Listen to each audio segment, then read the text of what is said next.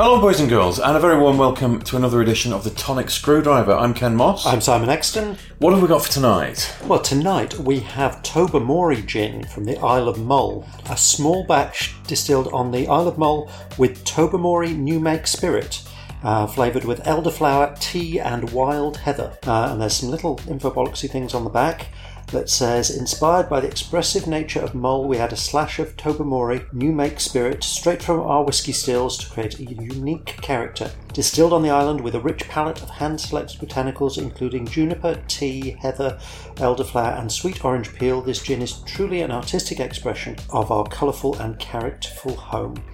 Now, I've been really looking forward to this because I like my Scottish gins. Oh dear God. Dear fucking Christ. Oh my God. That is horrible. Oh. Jesus titty fucking Christ. That is paint stripper. That's whiskey.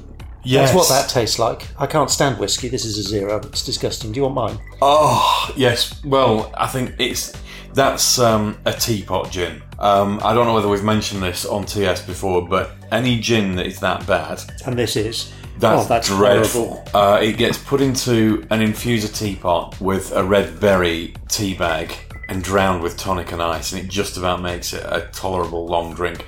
That is awful. Yeah, I don't like whiskey at all. I'm going with you on that. It's whiskey. Fucking hell. Yeah, that's horrible. Score? 0. Good God. Oh, that is as bitter as Alex Salmond.